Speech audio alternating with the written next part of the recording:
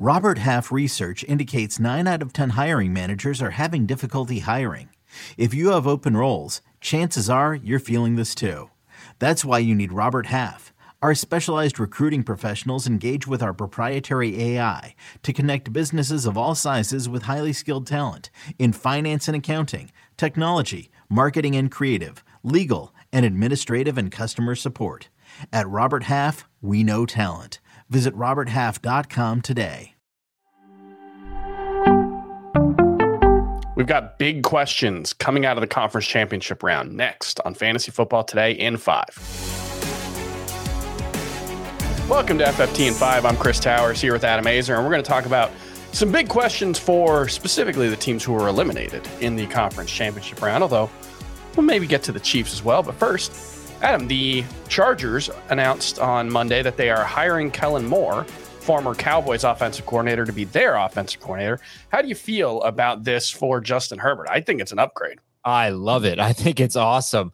Kellen Moore really helped take Dak Prescott's game to a new level. I mean, or maybe it was just a coincidence, but when Kellen Moore became the offensive coordinator, they started running a lot more plays. They started throwing a lot more. They still ran the ball very effectively. Quite simply, they had a phenomenal offense in 3 of his 4 seasons as offensive coordinator. And the one time they didn't, Dak Prescott only played 5 games and Andy Dalton took over. So I think it's awesome for Justin Herbert. I'm very excited about it. Yeah, I think the biggest thing is that every single season that Dak Prescott played with Kellen Moore, his average depth of target was over 8 yards. Justin Herbert weirdly had one of the 10 lowest ADOTs for any starting quarterback this season.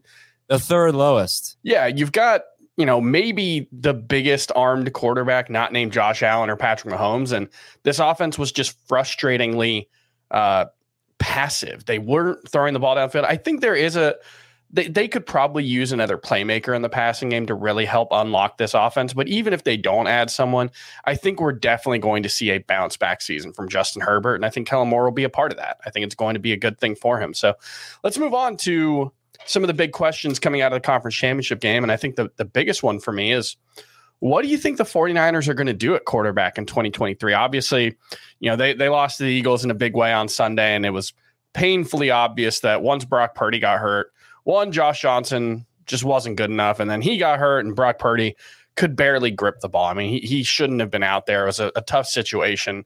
Do you think they stick with Brock Purdy after going 7-0 leading up to the conference championship game, or is this still Trey Lance's team? Yeah, well, all the reports seem to guess that Brock Purdy was going to be the guy going into the game, that he was going to be the guy at the beginning of the 2023 season. He certainly didn't do anything to lose that job. It wasn't his fault. So I guess right now, if I had to take a guess, I would say that it would be Brock Purdy. Don't really see why. I think they should try Trey Lance out, give them an element to their offense that's missing a little bit with the mobile quarterback and a huge arm. So that's what I would do, but I think it's going to be Brock Purdy. And I asked, Dave, Jamie, and Heath if they had any interest in any pass catchers. I think if you look at the target distribution, when McCaffrey, Debo, Ayuk, and Kittle were all healthy, it was really, really even, and it wasn't a lot of volume for any of them. And I think it's terrible for not McCaffrey, but for the other 3 guys. So I'm not really all that interested in their passing game. It'll be cumulatively very effective, but on an individual level, it'll be frustrating when everyone's healthy. Even McCaffrey, I've got him as RB2, so I don't want to say I'm down on him, but he played 3 games with Elijah Mitchell healthy. Elijah Mitchell left this game with an injury because Elijah Mitchell gets hurt a lot, and that's a concern. But in the 3 games that they played together, McCaffrey had 35 carries. Elijah Mitchell had 28. So I don't think it's going to be that even next season, but it's enough to knock Christian McCaffrey down below Austin Eckler, for me at least. But what about the fact that Dak Prescott had an ADOT over 8 all those years? Does that mean fewer checkdowns, fewer catches for him? And look at the catches and the targets for Eckler when both Mike Williams and Keenan Allen are on the field. Every running back, I feel like you can do that with. So sure. I'm just gonna go with McCaffrey. Plus, Elijah Mitchell healthy. Come on now. Yeah, that's also a fair point. All of those are fair. Let's move on to the Bengals. And one really interesting note from Sunday's game, Joe Mixon was the number 2 running back for the Bengals. I mean, he had more carries than Samaje Perine, but Joe Mixon played just 35% of the snaps in the loss to the Chiefs. Samaje Perine was in there way more often than he was. And this is what we saw, down the stretch after Mixon's concussion is he wasn't playing, 75 to 80% of the snaps. He was like 50 to 55% of the snaps most weeks. Do you think there's at least some concern that Joe Mixon's not going to be a 3-down back next season? Well, he wasn't really a 3-down back this season. He had 60 catches in 14 games, but he only ran, I think, 18 routes on third down, which is, he just wasn't the third down back. That was P. Ryan. I don't think he's going to be a third down back next year. So I did bring this up as well. I mean, Joe Burrow went from a guy in 2021 that was throwing the ball downfield a ton and wasn't really targeting his running backs to 2022, where he threw the third most passes to running backs, and he threw a bunch of them on first and second down. If that goes away, that's a huge piece of the value for Joe Mixon. So I don't think he's going to be a 3-down back. I get the feeling they're going to draft his potential replacement. How could they feel good about Joe Mixon at this point? It's obviously just a guess on my part, but I'm not. I still feel like got to see what they do personnel wise. He could still be a really good second round pick just based on volume and scoring touchdowns on a great offense, but I had him as RB5 at the end of the regular season, and he just hasn't performed well enough to justify that. Yeah, I think he looks more like an RB2 heading into next season. And let's go one more quick one. I want to drop a hot take and see what you think. Okay. All right. For this one, here's my hot take. The highest drafted wide receiver on the Chiefs for the 2023 fantasy football season is not currently on the roster. Is that a hot take? No, I mean, how can you go into this season with Kadarius Toney as your top receiver, right? I mean, I don't think you can do that. You can't. So I would agree with you. I think they'll have to do something.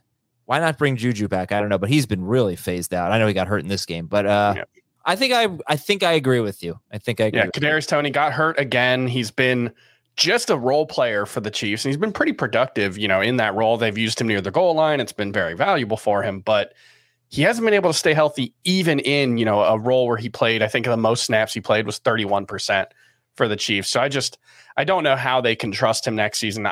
I'm fine with him around the 85th to 100th pick, in the mock drafts that we've done so far. But, if they don't bring someone in, his ADP is going to skyrocket next season. I can't bring myself to get excited about him at this point. It's just the inability to stay healthy is so tough for him. So that was like this though.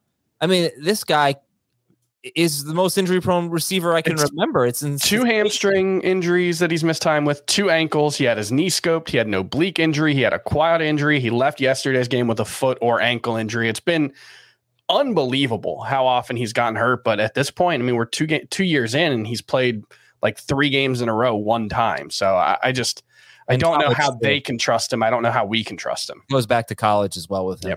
Yep, it's a tough spot. I feel bad. He's clearly an electric playmaker, but it hasn't happened for him so far. All right, that's going to do it for FFT and 5. We'll be back tomorrow to talk more Dynasty stuff with Heath Cummings. We'll see you then.